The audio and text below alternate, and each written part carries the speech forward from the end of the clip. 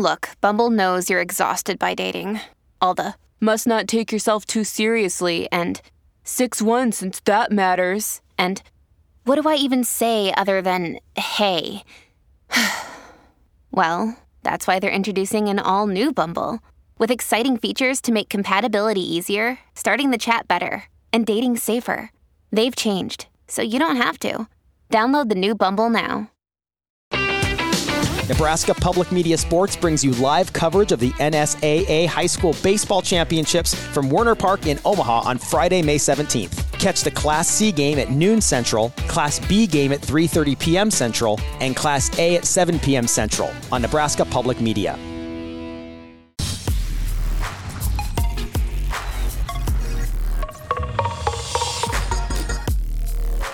You're listening to Hurrdat Sports Radio.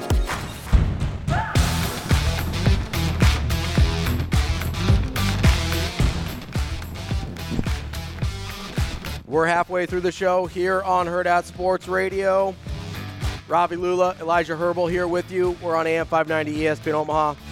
We're on Twitter, Facebook, and YouTube. The YouTube stream popping off as always. Appreciate all our friends chiming in on the YouTube stream. You can be a part of the show on the Warhorse Sportsbook hotline as well. 888-638-4876. Really good stuff there with Damon Benning in the last segment. By the way, what's up? Raiders had, 6 touchdowns by halftime last night? Nobody cares. I'm wearing my Broncos colors in here, Shane. I thought you might appreciate that. It's an orange Friday, even though it's blue. I mean, it's just, nobody cares about the Raiders. Like, let's just. I was really conflicted last night, sort of paying attention to that game. Obviously, I was watching volleyball, and then I went and got a lift in, but I was paying attention. Conflicted as an AFC West guy because I will never root for any other AFC West team. Sure. Right now, the Chiefs are at the top of my you-know-what list. Yeah. Chiefs are at the top. The Raiders are always up there. The Chargers you just kind of feel bad for most of the time. A lot of times I just kind of forget they exist. I don't forget they exist, but they're never the main concern. Like, as someone who is not a fan of an AFC West team, it's really easy to forget the Chargers exist. Yeah, that's fair. Like, if they weren't especially since they moved to LA. Absolutely. Like, if you weren't move. rooting against them in division, you would forget they exist a lot. I forget the Cardinals exist half the time, and they play in the division I root for with the 49ers. Like, you probably forget the Cardinals exist half the time. That's just kind of how the Chargers are.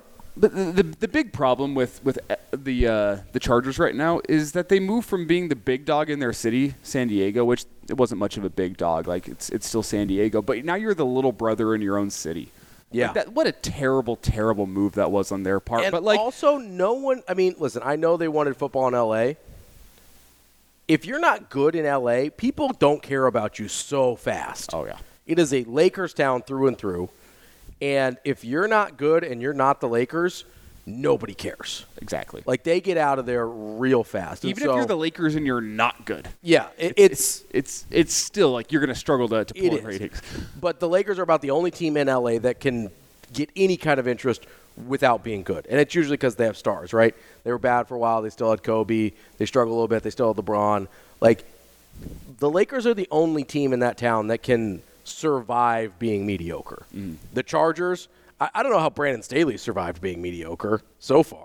How does that dude have a job this morning? Well, so one of the things that my roommate asked me when I got home last night, and shout out to Darren for asking me this question because it brings me to this point. He asked me, did you enjoy watching the Chargers' downfall tonight? And I was like, honestly, not really. Their downfall has been 4 decades. Yeah, I mean, what? You had 1 or 2 years with Phillip Rivers where you were somewhat respectable. Hey, don't you forget about Stan Humphrey, all right? Who? he was the. How can I forget about him if I didn't know who the hell that was? I believe he was the starting quarterback in the Super Bowl against the 49ers. With what year was that? 90. You weren't born. It was 95, 94 season, 95 Super Bowl. I was not born. It was Stan Humphrey, I believe, was the quarterback. Natron Means was the running back, and who was the? I'm trying to think of the coach's name.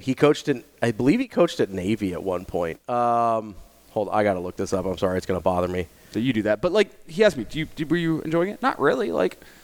The Raiders, I would have loved seeing them get 70 hung on them. Bobby Ross. Bobby Ross. I actually know that name. That was the first name you said where I go, oh, yeah, I know that name. And the NFL is better if the Raiders are better. That's not true. Nobody cares. It is that way because you always got to have a villain out there, somebody to root against. That's what the Cowboys are.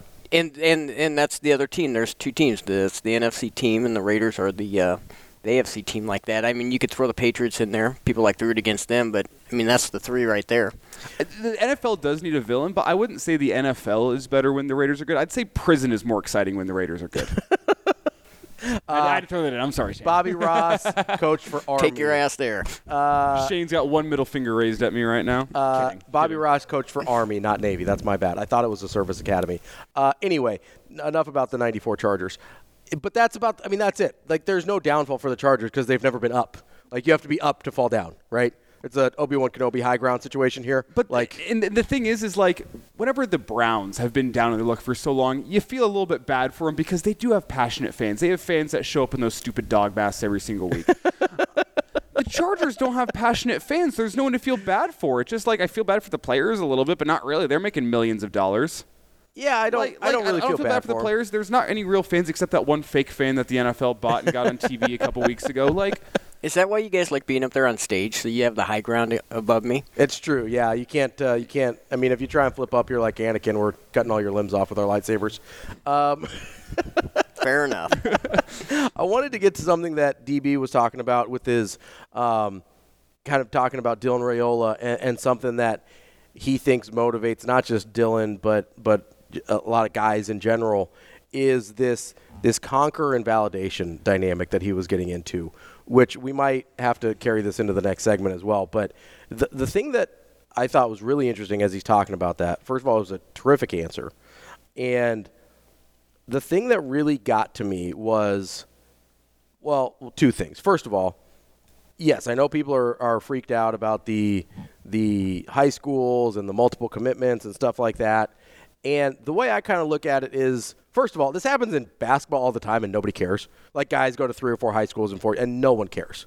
It's just a thing that people have accepted and it's not a big deal. Shout out to Shane really fast for putting up absolutely no one cares if the Raiders are good, Shane. You're a bigger man than I would have left that one in the chat. So, first of all, I don't think it's a big deal from that standpoint. Second of all, I kind of look at it as, and I'm a lot older than you, so like I've maybe gone through this a little bit more, but it's kind of like when you're like dating someone and like you'll go on a few dates with somebody and you're like, maybe that doesn't quite feel right. You go on a few dates with somebody else, you're like, that's not really right. And then you find somebody they actually want to be with long term, whether it's a long term relationship or marriage or whatever, and you're like, oh, this feels right. See, I've never even gotten that. See, so I'm on my second marriage. I've dated a lot in between, like whatever.